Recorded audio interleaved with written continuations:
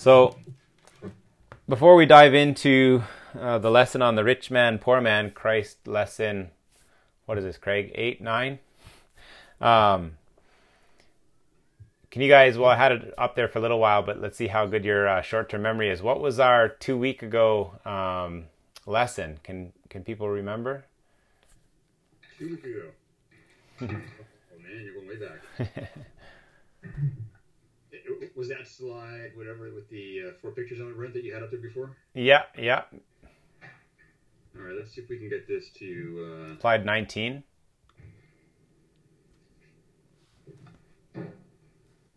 Or sorry, slide 20. Is that being shared now with everybody? I'm not sharing anything at this point in time. All right. Hopefully something's up there. Yep. All right. Oh, thanks, Judy, for the thumbs up. I'm feeling all alone. I'm not seeing your shared screen. It's got to be my problem then. Okay, so you're not seeing the PowerPoint and... Not from your... And Judy and... No? No. We can't see it either. Huh, it must be Riverdale Internet. The Johnsons are in Riverdale with me.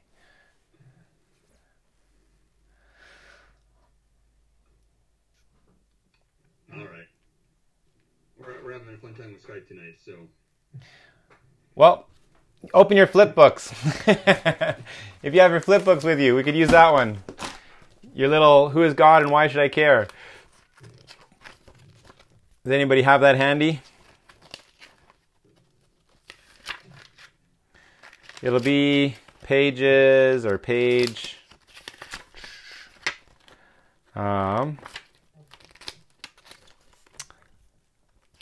Our review pictures will be 41.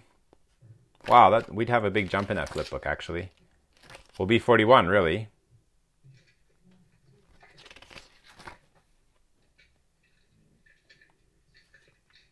'41, 42. We didn't do that one actually, but 41 will be your, I think one of your cues. 40, 41. What was our lesson 2 weeks ago? We've been talking lots of Jesus' names along the last several lessons, and then 2 weeks ago the hook was Jesus. Further, what?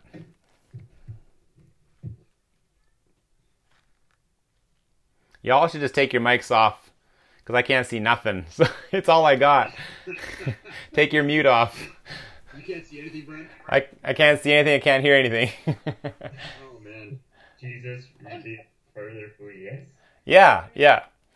So, what were some of the names that we started to talk on further? We had sort of these high and exalted names and these low and lowly names, so to speak. Prophet, priest, king. Right? Put them on the screen, Brent. If those who can see the screen have cheat notes now, so... I'm feeling very handicapped because I have no idea what you're sharing. Oh, hey! Okay. Yeah, exactly. Prophet, priest, he's our high priest. He mediates on our behalf. There was the gatekeeper, good shepherd. Yeah. The gate. Yeah. The way, the truth, and the life. Yeah, the way, the truth, life. Right on. Is there anything that God has been... Oh, sorry? Son of God, Son of Man. Yeah. That came up with the bronze serpent being lifted up. Just as the Son of Man, or just as the serpent was lifted up, so must the Son of Man be lifted up. Good. So you've had 2 weeks of time since we met last.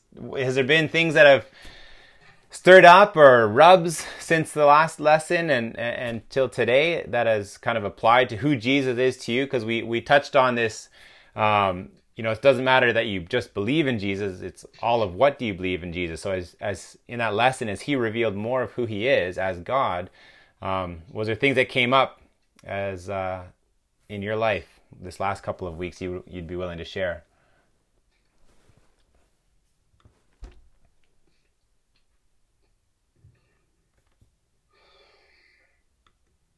I know. I'll share. Pick me, teacher. Pick me. Someone told me you're supposed to leave 7 seconds. I'm good at leaving about 2 seconds. So if you don't fire after 2 seconds, you lost your chance. I know you guys are chomping at the bit. But something that I've been thinking more of and just challenge in my walk with God is this idea of, him being my true master, my true Lord, just what are areas in my life that I haven't surrendered. And my my father-in-law and mother-in-law, who planted a church in amongst the Pume in Venezuela, they actually didn't have a name for God, and so they came up with like a three word or three name for God, and they call him Lord, Owner, Boss. And so I've been thinking more about that as we have, even as I've revisited, Jesus revealing more of who he is, and just thinking, is Jesus my Lord, Owner, and Boss? Like, am I submitting in all those ways? So that's something I've been just kind of thinking more on, what haven't I surrendered?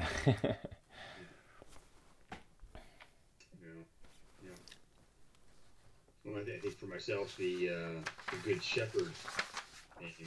In my reading this past week, one of the stories was about, again, the shepherd that left the 99 and went to find the one, and just the idea of the value of the one, and for, as in praying through that passage, just God finding that was that one, the one that he valued enough to go and find. So, yeah, just love that image of the Good Shepherd.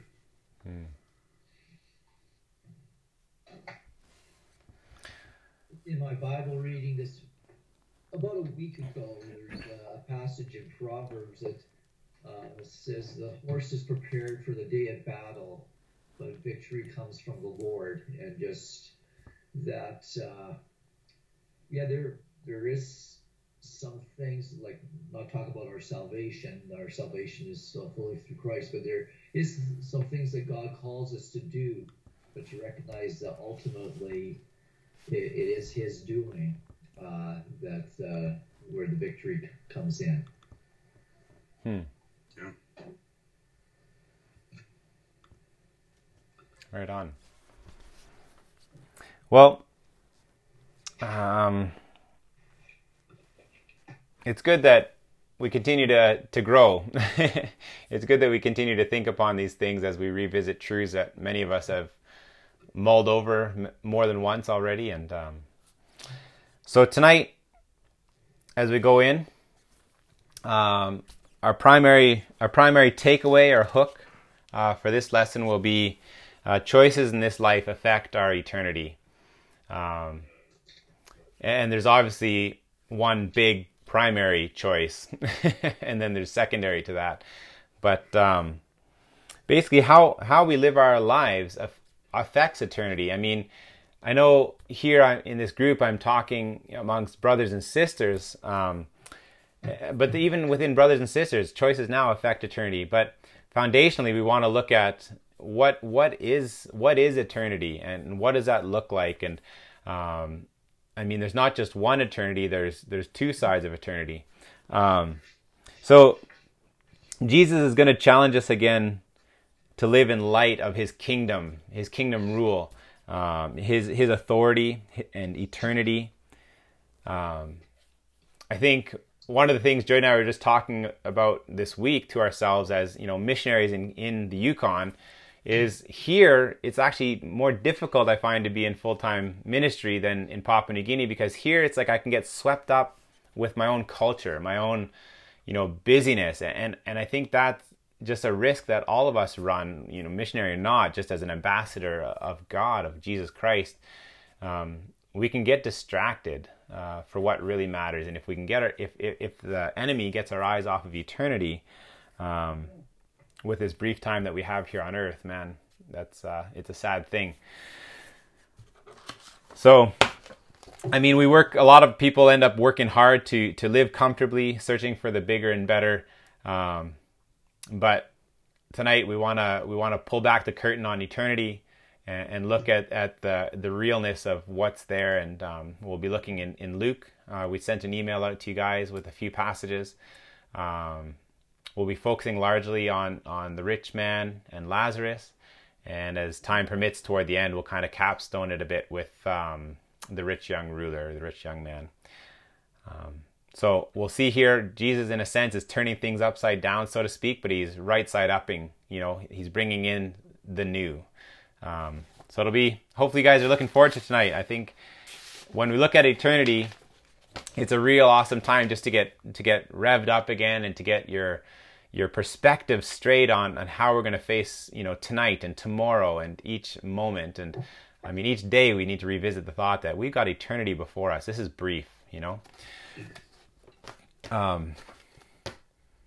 We can dive into the passage. I don't know if you want to take over at this point, Craig. Okay, well, we gave you two passages to look at in the email that Brent sent out, but we're going to focus on the rich man and Lazarus. That's going to be our main passage for tonight. So why don't we read that first? It's we're looking at Luke 16, verses 19 through 31. So Luke 16, 19 through 31. Is there anyone who's feeling dramatic today? Really wants to read a story? You don't feel dramatic necessarily.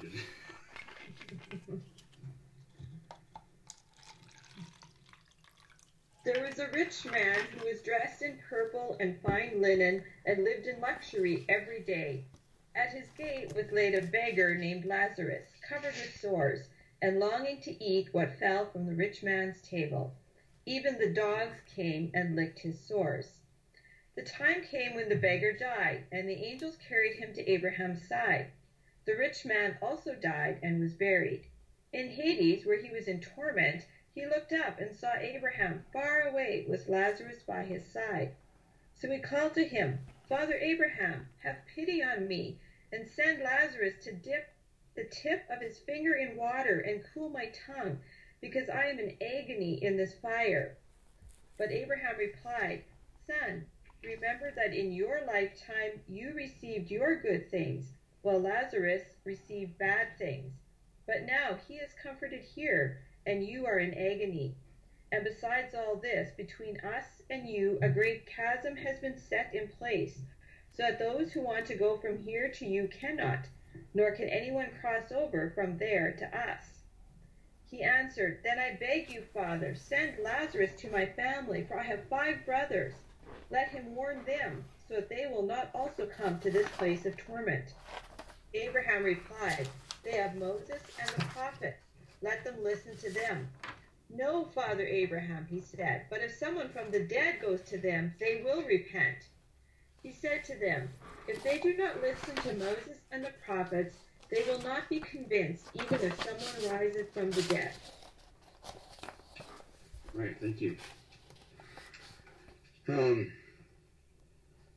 This particular story, it's in a context of Jesus' teaching, where back in Luke 15, 1 and 3, it gives you sort of the context of this passage. It's where Jesus is teaching, and it says that there's a group of tax collectors and sinners, in quotes, and they're gathered around him, and there are also Pharisees and teachers of the law present, and they're muttering away at what Jesus is saying. And Jesus teaches a whole series of parables and some other teachings in there, things like the lost sheep, where, again, like the one I just mentioned there, where the shepherd goes and finds the one that's lost. There's the lost coin, the lost son, or the prodigal son story. There's the parable of the shrewd manager. And in Luke 15, 14, the Pharisees are described there as the Pharisees who loved money, heard all of this, and were sneering at Jesus. And Jesus said to them, "You are the ones who justify yourselves in the eyes of men, but God knows your hearts. What is highly valued among men is detestable in God's sight." So again, as Jesus is continuing the various stories and teaching you, that's the context that we have. That's Jesus' audience, who are the original listeners to Jesus' teaching. These tax collectors and sinners, and then the Pharisees and the teachers of the law. And again, that helps us to understand a little bit as to what Jesus is trying to get at, some of the original intent here. So, I'm going to have us imagine for something for a moment. I'm going to read the story again. And what I want you to do, before we go into some of our questions that we gave you, I want you to just pause for a moment and imagine that you're one of the Pharisees listening to Jesus teaching. I mean, you already have a bit of a chip on your shoulder about Jesus. We've covered that, each of our lessons, for the last number of lessons. We're seeing this tension build between Jesus and the Pharisees, the religious leaders, as Jesus is right side upping things, the cultural norms and things that Jesus is supposed to be following and how he's supposed to honor them and stuff. Jesus is going counter to that. And something to remember with, as we listen to the story, and you're a Pharisee, is that, again, you are a descendant of Abraham. And because of that, you think you're in. That you're one of the chosen people, so God's going to bless you. Pharisees, especially, had the view that if, because you were wealthy, that was a sign of God's blessing. So the fact that you were rich was evidence that God was blessing you. And so as you hear this parable again, and to also notice something in this story is that this rich man that ends up going into Hades, he wasn't like an evil, wicked Gentile who they would have expected to go to a place of punishment. But this rich man was very obviously a Jew, because again, from what Abraham says. So, again, I'm going to read it again, and just imagine yourself as one of the Pharisees hearing this. And then we're going to go into some of our questions that we'd asked earlier. So here goes the teaching, and you're the Pharisees listening. So there was a rich man, and if you're a Pharisee, you're going, hey, I'm a rich guy. So you can associate right away. You're one of the rich people. There was a rich man who was dressed in purple and fine linen and lived in luxury every day. At his gate was laid a beggar named Lazarus, covered with sores and longing to eat what fell from the rich man's table. Even the dogs came and licked his sores. The time came when the beggar died, and the angels carried him to Abraham's side. The rich man also died and was buried. In Hades, where he was in torment, he looked up and saw Abraham far away, with Lazarus by his side. So he called to him, Father Abraham, have pity on me, and send Lazarus to dip the tip of his finger in water and cool my tongue, because I am in agony in this fire. But Abraham replied, Son, remember that in your lifetime you received your good things, while Lazarus received bad things. But now he is comforted here, and you are in agony. And besides all this, between us and you a great chasm has been set in place, so that those who want to go from here to you cannot, nor can anyone cross over from there to us. And he answered, Then I beg you, Father, send Lazarus to my family, for I have 5 brothers. Let him warn them, so that they may not also come to this place of torment. Abraham replied, They have Moses and the prophets. Let them listen to them. No, Father Abraham, he said, but if someone from the dead goes to them, they will repent. He said to them, If they do not listen to Moses and the prophets, they will not be convinced, even if someone rises from the dead.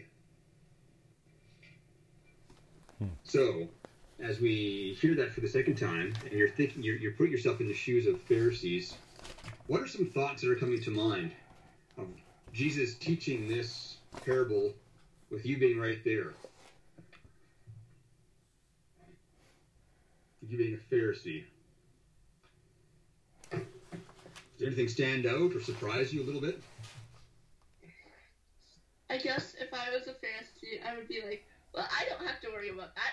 I listen to Moses and the prophets. Yep.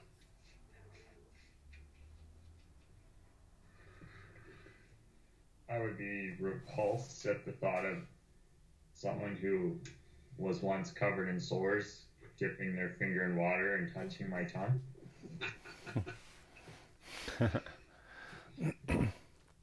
Yeah, I mean they had all their clean rituals and cleansing and washing and stuff. So yeah, they.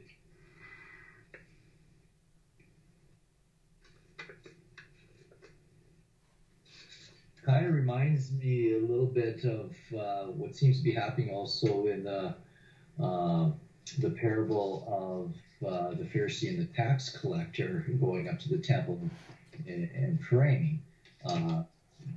Jesus totally flipped the order of what people perceived as who was right with God and who wasn't. Where the tax collector would have been seen as definitely not right with God, and the Pharisee right with God, but Jesus says the opposite, that the tax collector went home justified by God, and the Pharisee did not. And the same thing with this, just turned it upside down. Pharisees believed in God, were rich, therefore, like you mentioned, they're in. Jesus says, no, they're not. And the one that would be seen as being cursed by God because they're not rich, that's the one that gets in. Yeah. This kingdom of God turned upside down there in their perspective. You know? In one of the readings that I did in preparation for tonight, in one of the commentaries, it gave some, like, in a traditional rabbinic lore, like other stories that the Jews have or had, but it followed a very similar line. But often it was the rich, blessed, righteous person who was then carried by the angels to Abraham's side or to paradise. But here Jesus flips this around to, again, they didn't go where the Pharisees would have expected to go. If the Pharisees were associating themselves with the rich person who was eating in luxury and was dressed in fine linens, because this is describing the Pharisees very much so of their day, how would you have felt when you found out where that rich person ended up? If you were, again, following the story, you're going along, okay, yeah, that sounds like me, but then all of a sudden, whoop, instead of being carried to Abraham's side, where did you end up? In Hades or hell. In Hades or hell, place of the dead. Well, that's a bit of a surprise. Shocked and highly offended. Yeah, I mean, Jesus is not. He doesn't hold back very much with the religious leaders, in as we find it in the Gospels. So, yeah, I mean, Jesus was again, knowing his audience, who he was speaking to. Yeah, he brought some. What are some of the key things? I mean, maybe Brent, we can just jump to some of the key words. We asked that, I think, in the email. What are some of the key words or phrases or ideas that you're finding, or that you found in this in this story? And Brent, we can just play off each other here, go Sure. back and forth a little bit with stuff. Well, mine was the comparison that there was between the rich man, the finest mansion, enjoying life, opulent luxury, and the poor beggar who lay outside covered with boils, and the dogs licked his sores, and the food was the garbage of the rich man. And then I went into the comparison of after they died. Okay. Yeah, it's a lot. It's filled with paradoxical or extreme contrast. The robes, the beggar, the feasts, the crumbs. Comfort, and dogs were licking the other guy's wounds. Dogs were dirty. They were rejected. Yeah, they were almost like the rats of the day. Those like scavenger dogs in the streets kind of thing would have been viewed like rats. What else popped out for people, I guess? Unclean.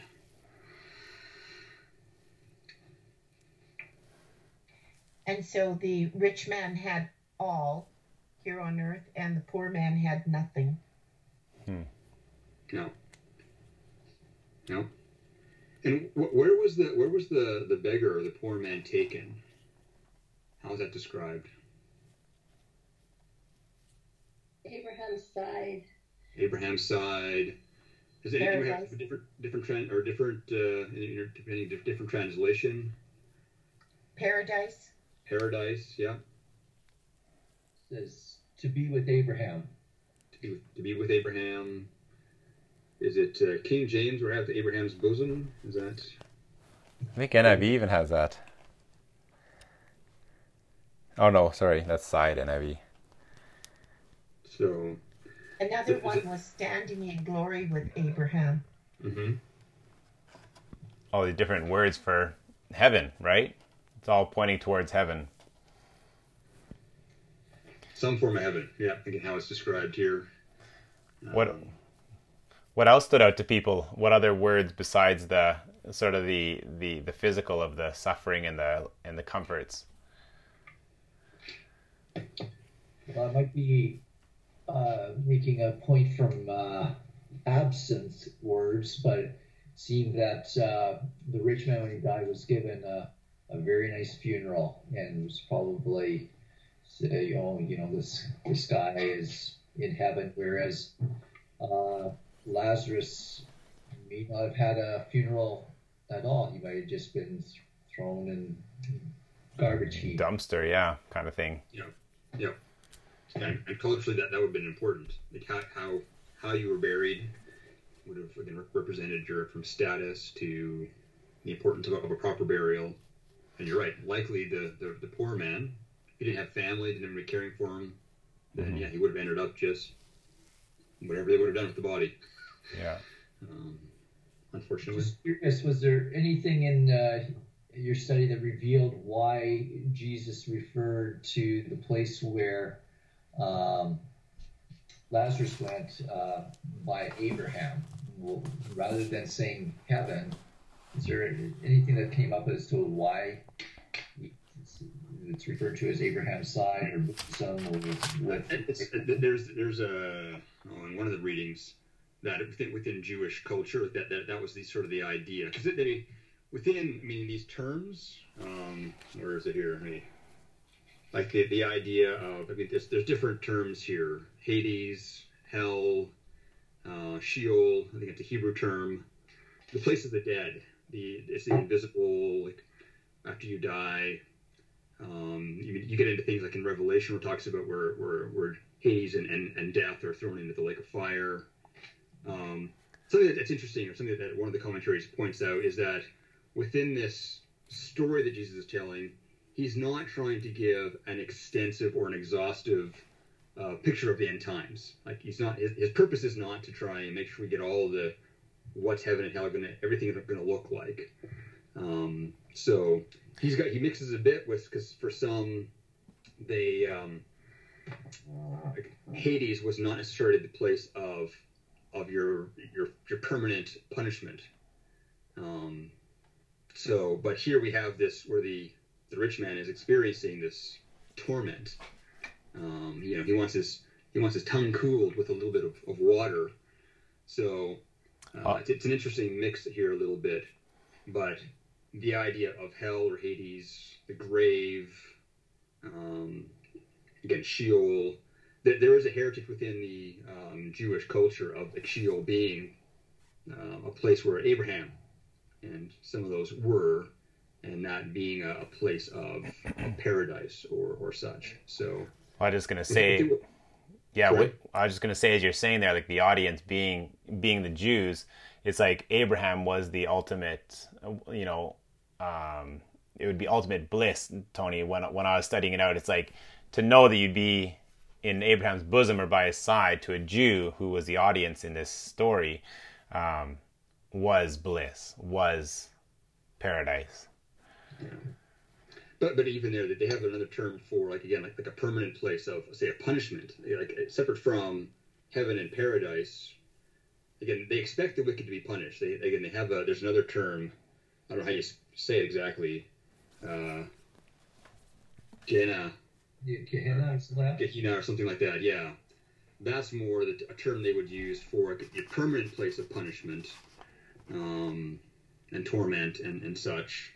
Again, and there's scriptures that describe that. Again, like the lake of fire. So, but being at Abraham's side or in Abraham's bosom apparently is a Jewish. Like there would have been a cultural thing there. Part of that has to do. I mean, you talked about how the feasting that the rich man is experiencing, but there's this feast in heaven, and the idea. I mean, we see it with some of the other stories where they would recline on each other. You know, a place of honor was you're reclining by the host. I mean, Abraham would have been, in here, would have been an important figure here. So the idea of the poor man reclining or in Abraham's bosom against his chest, finding comfort, and if that's part of this feast, again, there's some commentaries that take it that way of contrasting again the rich feast that the rich man had, sumptuously eating and extravagantly eating on earth, and now the poor beggar is now enjoying this feast with Abraham. Again, it's not described in the passage, but that's how some view it. It could be like that. So, Okay. Plus, they thought, like especially the Pharisees would say that it was Father Abraham. They go back, their lineage goes back. So they wouldn't expect that this poor beggar would have Father Abraham as his father. Yeah. And I mean, they both could have been Jews and have heritage that way. But Yes. again, especially if you were a Pharisee, religious leader, rich, you would not expect to have that be the main character that's being in Abraham's bosom. They would have expected to be there in the story. Right. I'm a Pharisee. I've followed all the rules. I'm the righteous person. I'm rich and blessed. I would be reclining against Abraham's bosom in an honored place. So it would have been shocking for them. Well, that's something. Hearing that. Yeah, Sorry? that's something we'll. For me, from Luke 16:31, when he said to him, "If they do not listen to Moses and the prophets, they will not be convinced, even if someone rises from the dead." Yeah. What thoughts with that, Brett? Well, I guess showing the hardness of heart and the pride that Jesus was pointing out, that there was Moses and the prophets, they had all that, but they refused even to do that. And, well, I guess you're saying that in all their lives they weren't listening to Moses and the prophets, and then he's making kind of a foreshadowing too. Yeah, it's interesting, right? Yeah. It's subtle, but it's the idea, even if someone rises from the dead, and we know who's going to rise from the dead, and yet they're still not going to believe.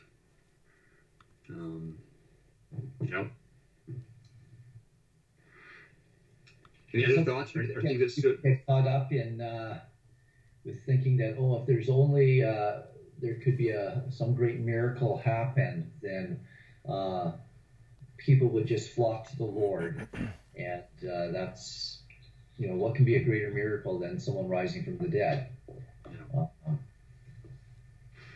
That's still not enough for a lot of people. Yeah, and we have it within Jesus' life. Even, I mean, there was a person named Lazarus that Jesus actually raised from the dead, right? And some people try to make some comparisons with this story here. Jesus doesn't make it a direct connection, but there's some that make that connection. But I mean, Jesus raised from the dead while he was on earth here. So,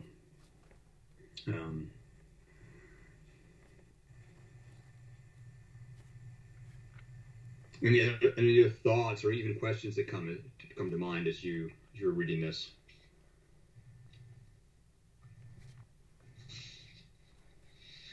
I'm curious if when Abraham replies, if that caught anybody's attention there, where it says "son."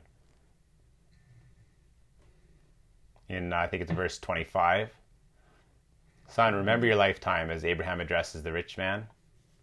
Yes, that did catch my attention.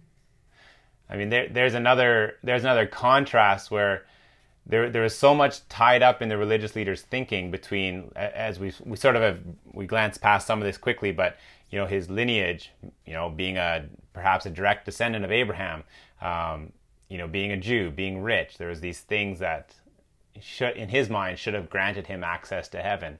So here it's like Abraham's like almost confronting it head on, saying, son, like, you were of my line, and here you are in hell, or in Hades. So there's a shift.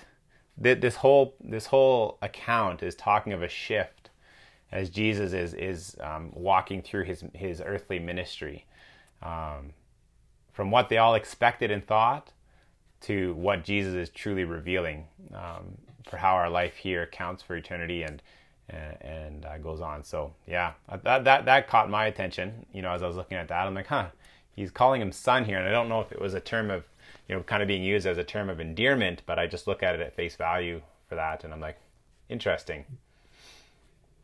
Yeah, my translation says child, and I was just kind of, when you brought it up, I was just kind of thinking the idea, like, I wonder what the word study on it is, because it could also be that bit of like, look, you who thinks you are so mature in your life, child, you are so immature, you are so young, you are so naive, kind of thing. I wonder if that's part of the implication as well there. Yeah, and it was a transition, likely. I mean, I think it was a whole transition too from where they thought it was if you were a literal descendant, a child of Abraham or whatever, you would inherit eternal life, but it's like it's being transitioned to like, no, it's like, are you a spiritual child of Abraham, so to speak? Have you come God's way alone, which is by faith? Just do a quick word study. And one of the uses of that term, because it is a child, like an offspring, a son or a daughter, and one of its uses is an affectionate term, but it's also in the sense of a pupil or a student as well. So again, multiple purposes, and how that term is used in other places. Mine actually says my friend. Interesting. So he's not talking with anger or anything else. He's trying to address him. I would say just like God addressed Adam. Yeah. And the other people were saying that he gave him chances on earth. Well, it's like you see even compassion doled out there, like when it transitions from verse 25 to 26, where it's like he's reminding him of the things he enjoyed on earth, and he's getting his just punishment. But he says, it's almost like when he transitions to verse 26, when it says, and besides all this, it's like saying like, and even if I could do something, there's this great chasm that's set in place, it says. So that was like, it's almost like if I wanted to cheat the system, I couldn't. There's this great chasm. I can't do anything about it. And he says, no one can cross over. Did the awareness kind of shock anybody? I'm curious. The awareness of both what they could see and experience. Remember, I mean, our picture here shows the bodies, but at this point in time, without going too deep, I'll just kind of touch on it quick, but I mean, it was just their spirits that would be there at that point in time, their spirit, soul. But yet they're experiencing so much here. Did that catch anyone's thinker?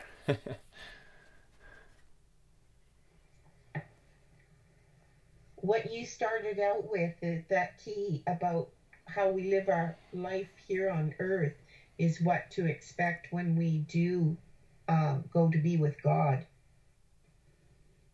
And that very, very much comes here, that there is that chasm. We've had our chance here on earth, just like his brothers have their chance here on earth. Yeah. He instantly becomes an evangelist in Hades. Quick, send it to my brothers. Send someone to my brothers. Yeah.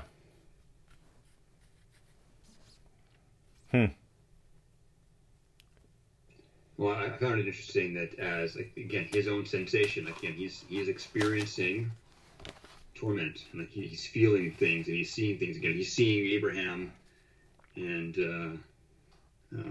Lazarus, far ways off, but those senses are still there. So it's this whole, he put his trust in his heritage. He put his trust in his riches, and it got him to this place of eternal torment, didn't it? Something I just find interesting, I'm not sure if it's been said yet or not, but just the idea when we have the rich man talking, we don't see a man who is defending his position while he was on earth. He's not saying that he was in the right. He's not saying that, like, look, this is what I deserve to be up there in heaven. I deserve to be all these things. It's just, you have him saying, have mercy on me. It's almost as if, like, you're talking about them seeing each other, and you can see both sides of the chasm, but you can't cross it. But it's almost as if it's just assumed there's a realization as you come into death that you know who God is and who you were. Yeah, that's something that kind of caught me in this passage as well. Well, because he's seeing across that chasm, and he's asking for Lazarus to give him some form of relief. It talks here, of the water, right? So yeah, he's experiencing. I think it's all unveiled, like you're saying, Kevin. He's seeing it all. Did you have something there, Craig, too, to say? Well, I was just thinking about even. It's interesting that again, it's the absence of him trying to defend himself and make his case for why can't I be with Abraham? It's interesting how that's not there. I find it interesting as well, though. There's even though he's in Hades experiencing this torment, there's still this entitled side of him. Hasn't humbled himself completely because he's still trying to order Lazarus around, as if he's entitled to tell Lazarus what to do. Father Abraham, have Lazarus come and take care of me. Be my servant. Have Lazarus go back, because totally. He might have realized he's where he deserves to be, but there's still an aspect of the character that's coming out here. Yeah. So, anyways, and it seems he has no confidence that any of his brothers are any different than he was, and are deserving to go, just as deserving to go to Hades as he is. Yeah, he's already knowing that Moses and the prophets and the commandments didn't humble them. Being just as lost as he was. Yeah. Let's flip over to another story. The second story that we have on our slide there, the rich young ruler, or the rich young man.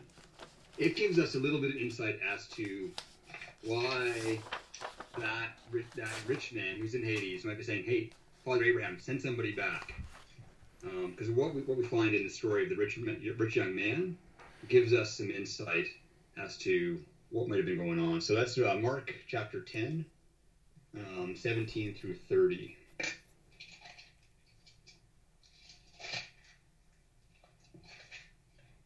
Mark chapter 10, verse 17.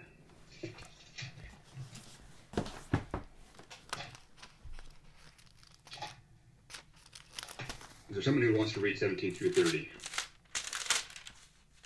I can. Great. I promises there won't be distractions throughout. That's okay. And as he was setting out on his journey, a man ran up and knelt before him and asked him, "Good teacher, what must I do to inherit eternal life?" And Jesus said to him, "Why do you call me good? No one is a good except God alone. You know the commandments. Do not murder. Do not commit adultery. Do not steal. Do not bear false witness. Do not defraud. Honor your father and mother." And he said to him, "Teacher, all of these I have kept from my youth." And Jesus, looking at him, loved him and said to him, "You lack one thing. Go, sell all that you have and give to the poor, and you will have treasures in heaven. And come, follow me."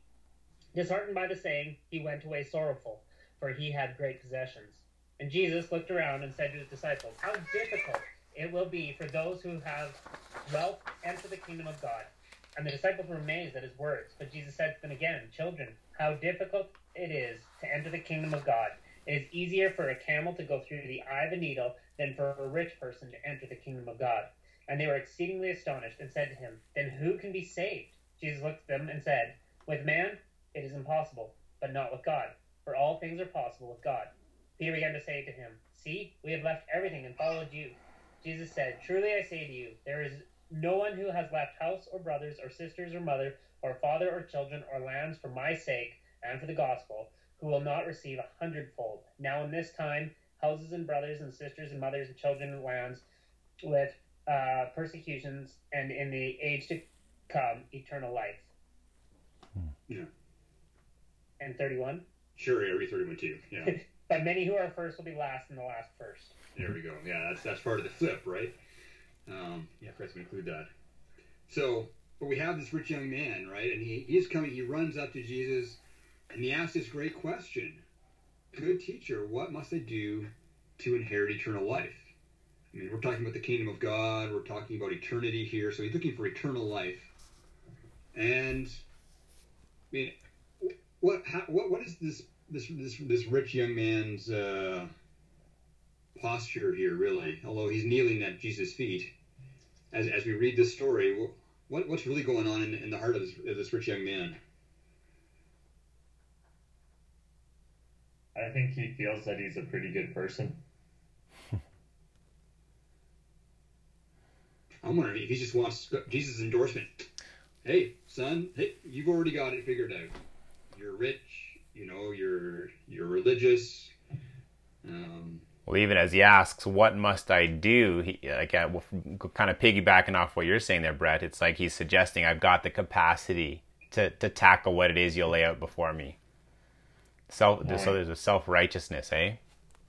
Yeah, it's almost as if he was coming not necessarily for God to tell him what he needed to do, but he already had this heart posture of, I'm already there, I'm just going to get Jesus to confirm it in front of other people to say, oh, look at this guy. And I think that, and part of it was where the sorrow came from. Not that he had to go sell everything. It was the idea of, oh, shoot, I'm not quite there. Man, if Jesus was just a little more seeker-friendly, he would have run after him and really converted him, hey? Can I mute Brent? Hold on, just kidding. You kind of touched on something there, Kevin. I just said that as a joke, but there was other people. He came almost like you said to receive endorsement and for others to witness it. But who is Jesus saying this for? Was Jesus saying it for that man? I mean, he was surrounded by these people as we have in the picture depicted. I don't know if you have. I think it's 32 there, Craig. Slideshow 32, but. 32. But who is it for? What do you think? What do you think Jesus is trying to teach the original audience here?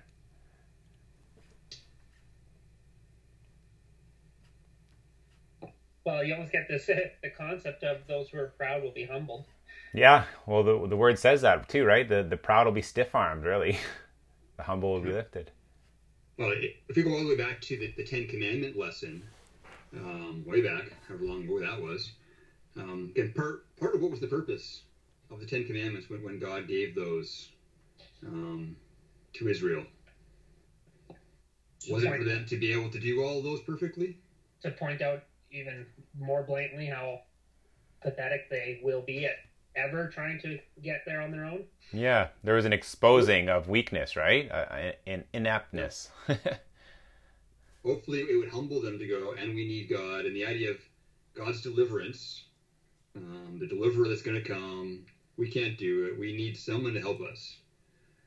So even as Jesus mentions to the rich young man, here, how about these commandments?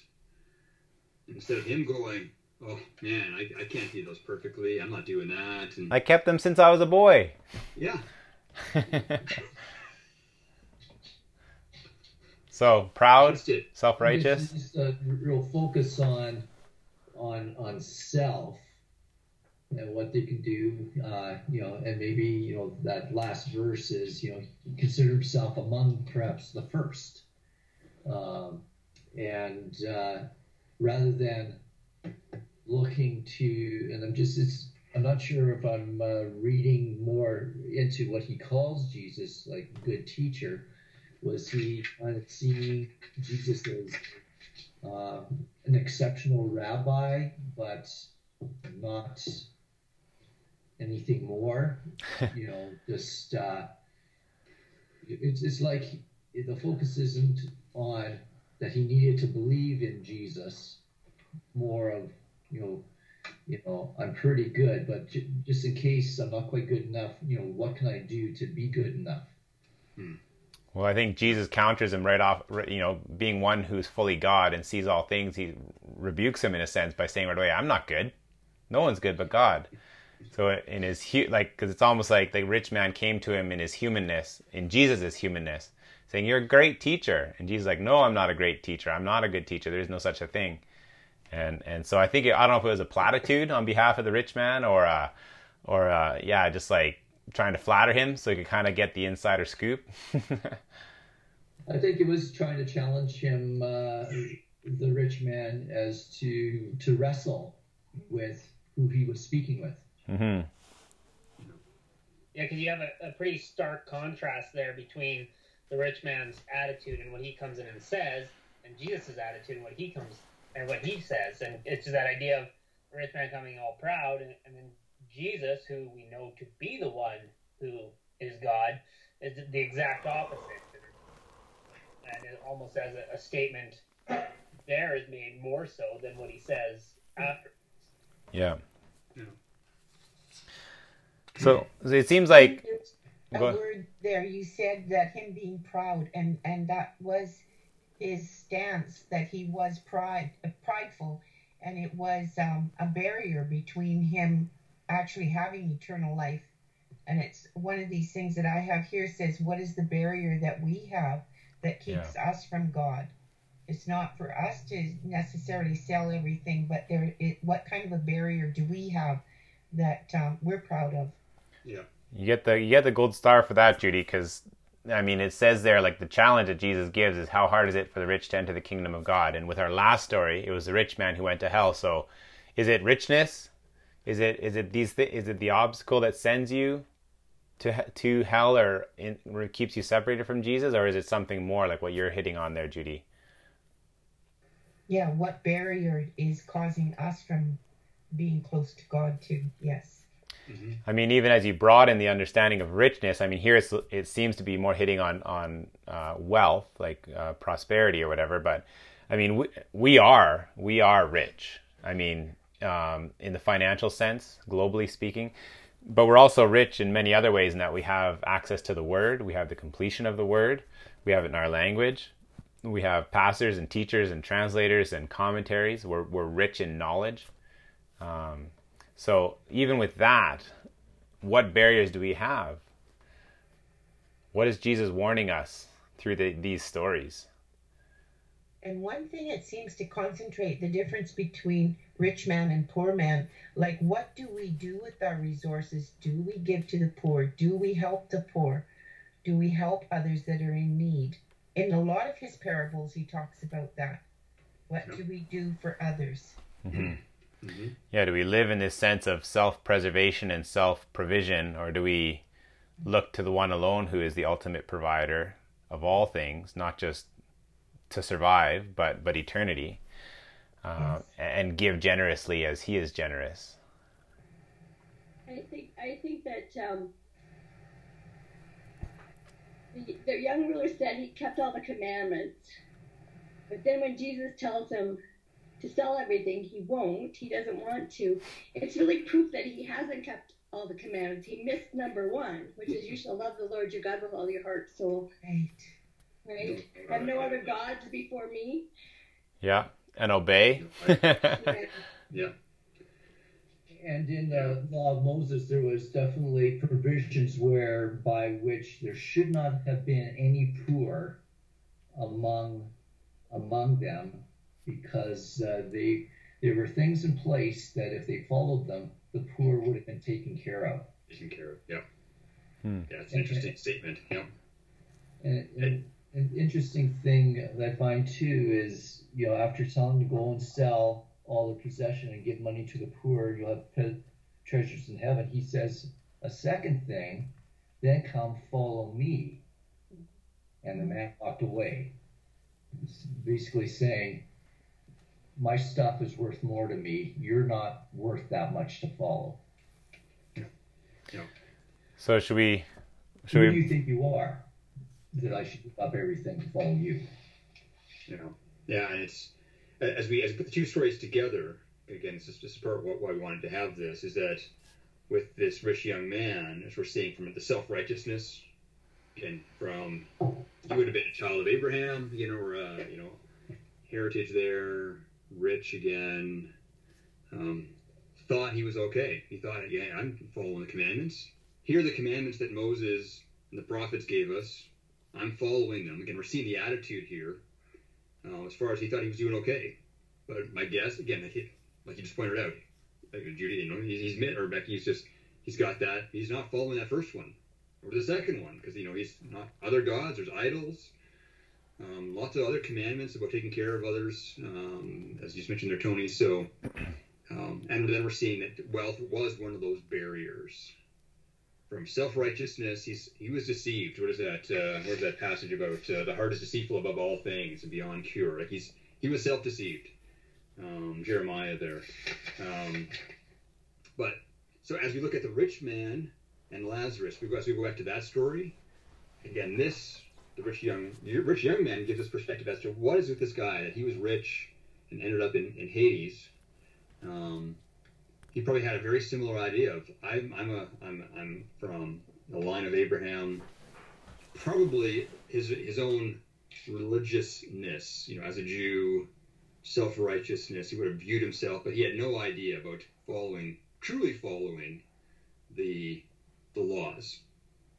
He probably was religious. Again, we don't know that from the story. Probably looked all fine and dandy. A legalist, really.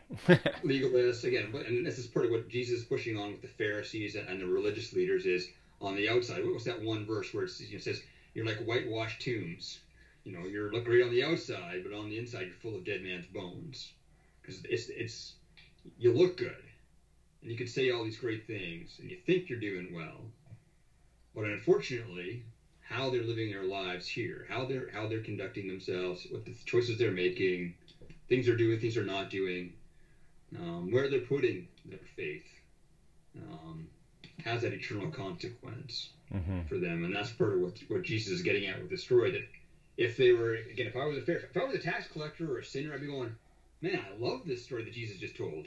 Because they had an angel, when they died, an angel took them to Abraham's side and leaning against him and in paradise. And if I was a Pharisee, I'd be going, I think Jesus is trying to point something out for me that I don't really want to think about or I really want to hear. Because they would have highlighted for them very clearly barriers for them.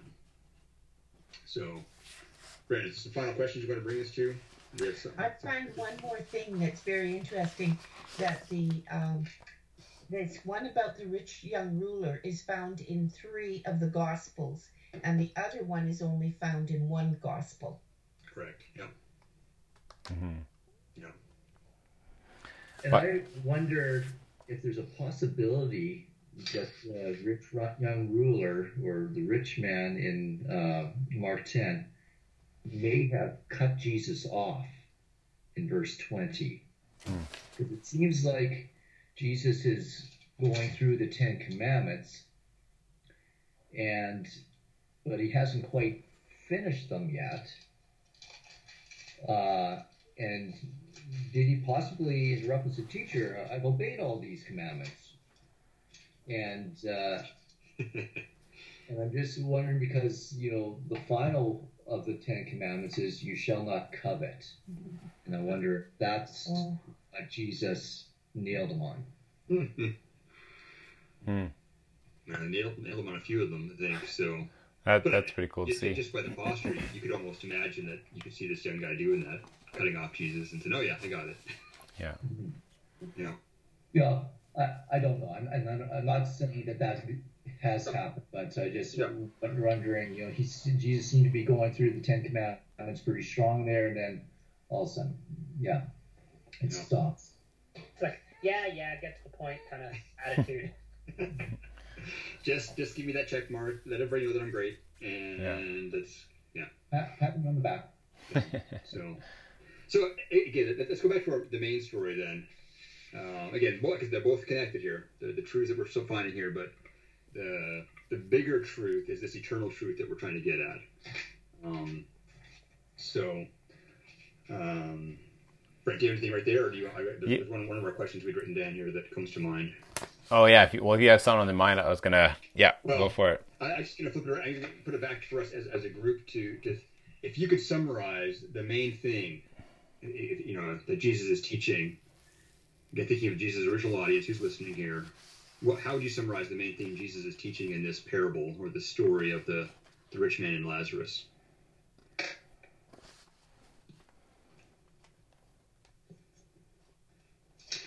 In a way, I kind of see a connection back to when Jesus talks to Nicodemus.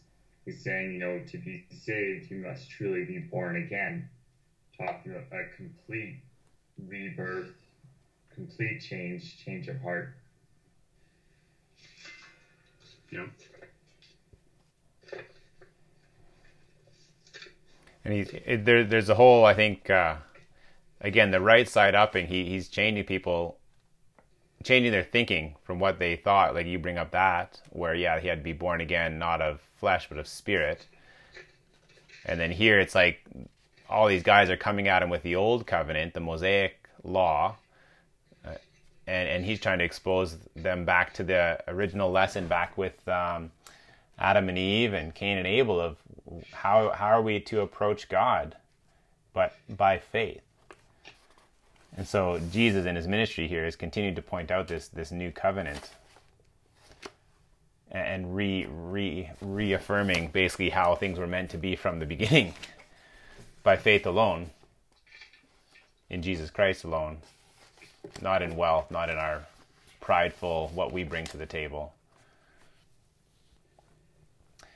What do we as we bring this down, I think boiling it down to us here today, it's always easy for us to sort of like look out there and point our finger, yeah, those rich people, those proud people. But how do you guys kind of take this down to your world? What are your obstacles? I mean, Judy, you kind of mentioned barriers, but beyond the wealth, I mean, as believers, where do we have hang-ups? Where do we fall short with coming to God by faith alone, in Jesus alone?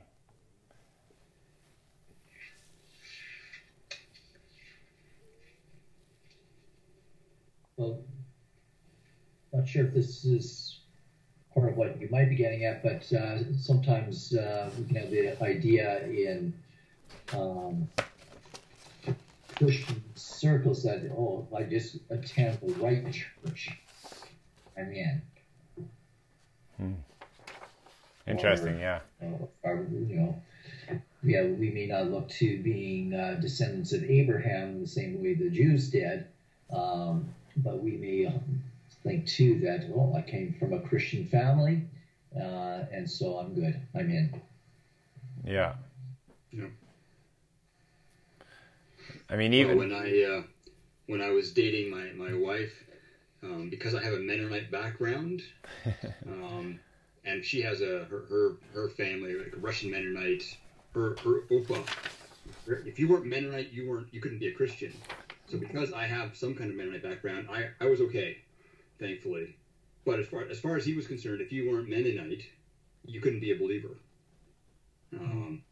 So, I mean, it was one of those things. I mean, there were some other things that were a little off in some of the other doctrines and thinking of things, but we can have those kind of things. Yeah, so we can all have hurdles, right? Even whether you're a believer or not. I mean, the biggest one we're talking of here is not being a believer and affecting your eternity. But even as believers, things can affect eternity in terms of the abundant life here and now going forward. I think too, another aspect I just want to kind of like shift a little bit here.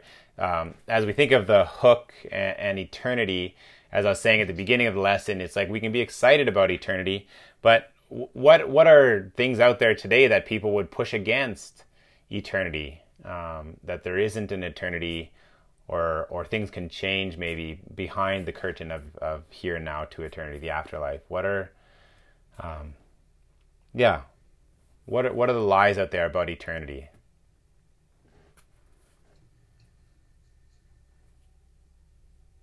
You mean like there is nothing after we die? Yeah, This is our life? Yeah, Yep. that'd be Yep. for sure one. Or that we, like reincarnation, we'll just have another chance at it. We'll just always have another chance. Right. Yep. Or the Catholic purgatory, that, oh, okay, I'm in purgatory, but that's okay. My family will pay enough, whatever they call it, indulgences in order to get me out of here. Like there could be somehow another chance if we don't choose to believe in and trust Christ here in this life. Yeah. Yeah. God is love, therefore he wouldn't send anybody to hell. Yeah, Right. those are out there. Especially forever. Especially without being annihilated. For sure. I mean, what is the truth of what we're learning in these stories tonight? Can you cross back and forth? Can you come back? Can you petition to change things down on earth? What have these true accounts taught us?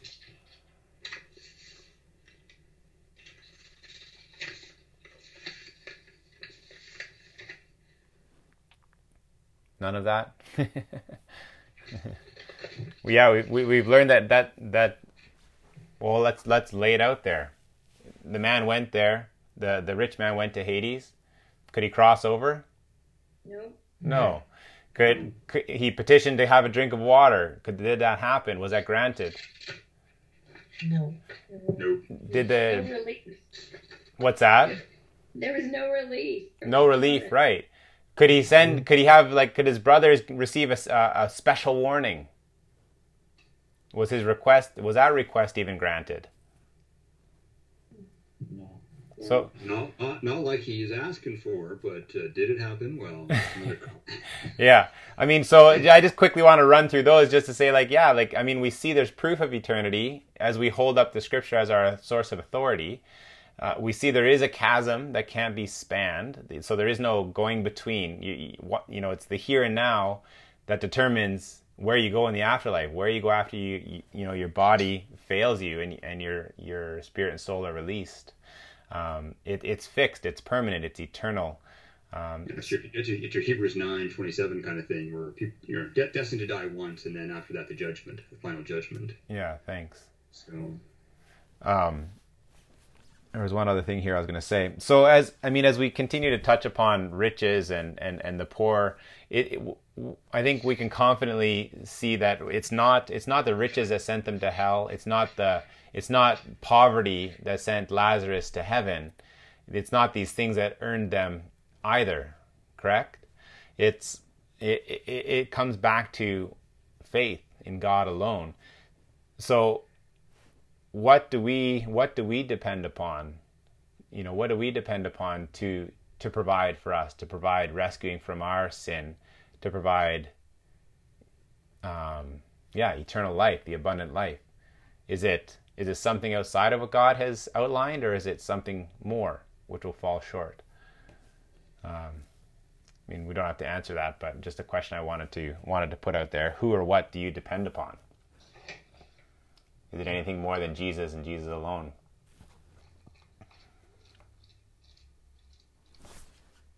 One thought I had, this is going back a bit, if that's all right, for the implications for us today. mm-hmm. With the the first will be last, the last will be first, and storing up treasures in heaven. How it's natural for us to think only about this life and how we're going to invest now, Mm-hmm. where it is unnatural for us to think, okay, or to invest in eternity with putting what's now secondary. Yeah, awesome. Yeah. And again, within this lesson, depending on if you were teaching this or sharing these passages, if there's someone who doesn't know Jesus, that whole challenge of, do you even believe in eternity? Do you have all that kind of stuff? But I think for us, again, I don't know all of you really, really well, but the idea, if we're all believers, if our faith is already in Jesus, for our sin to be forgiven, the question of then what do we do with that then? Again, for this lesson, you could take it as simply as a salvation message and go, yeah, I'm not the rich guy. I'm not putting my faith in myself. I'm not doing the self-righteous thing. So I'm not going to go to Hades or hell. But the question of how shall we live? And I think that's sort of what you're getting at there a little bit with your comment there. If we know where our eternity is set, then what are we going to do with this? It'd be too easy to take this lesson and sort of, I'll set it over here with, that's a salvation kind of thing. If someone doesn't know Jesus, they don't want to be the rich man. They don't want to go to Hades and leave it there. But what are some things that we can take out of this lesson, out of these stories here for us? From barriers that might keep us from following. I mean, I forget whoever made that comment about the idea with the rich young man of, is to sell your stuff, give up that idol, and come follow me. Are we willing to give up whatever it might be, whatever barrier, to come and follow Jesus fully? Mm-hmm. I don't know. Is there other thoughts on that? Well, I think it's a good one to just to park on as we part ways. Is what will you carry forward this week? And I know some mic has become unmuted on one of these people here that I haven't heard from yet. Is that Dave? That's probably Alan or is it AJ? I wasn't sure if someone else is going to make a comment there. But it's Dave. Is there anyone that hasn't said much that wants to put a comment in here or add something to this conversation?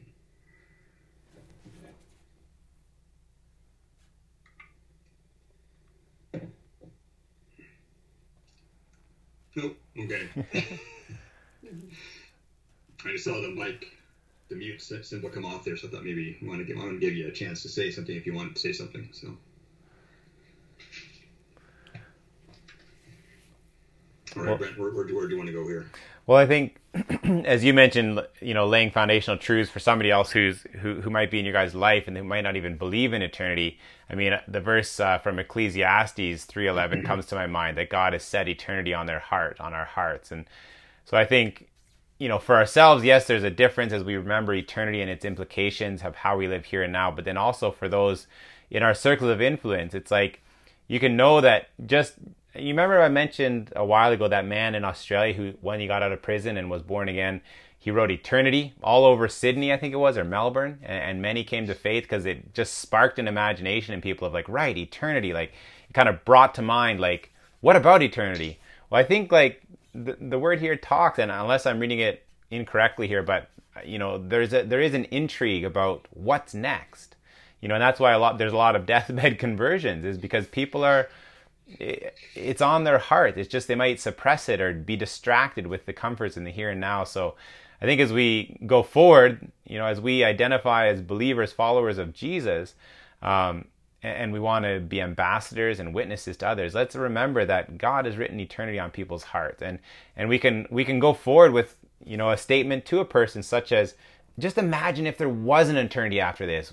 How would that change how you're living now? Would you want to know what comes next? I know, like I have something that can tell us, and I can share that, or just to get the imagination pumping, for discussion with a person who might otherwise just say, well, I'm happy with what I've got now. I don't need to think about eternity.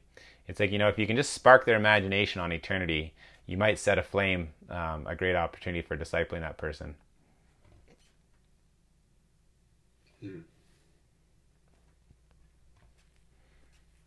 Any other comments before we wrap up, or what? Comments, questions, things you're going to wrestle with and apply this week?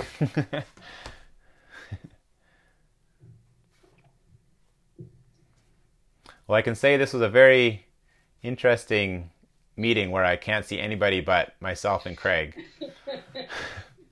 So, Brent, you can still see me, but you can't see the other. No, I even tried turning my video off for a while just to see if that would offload my internet to help bring others in, but it didn't seem to change anything. Yeah, I turned my video off there. Teach by sight. What's that, Tony? You're teaching by faith, not by sight. Something like that. Well, It could be the internet too, because I know last Tuesday we tried to do a Zoom Bible study, and it just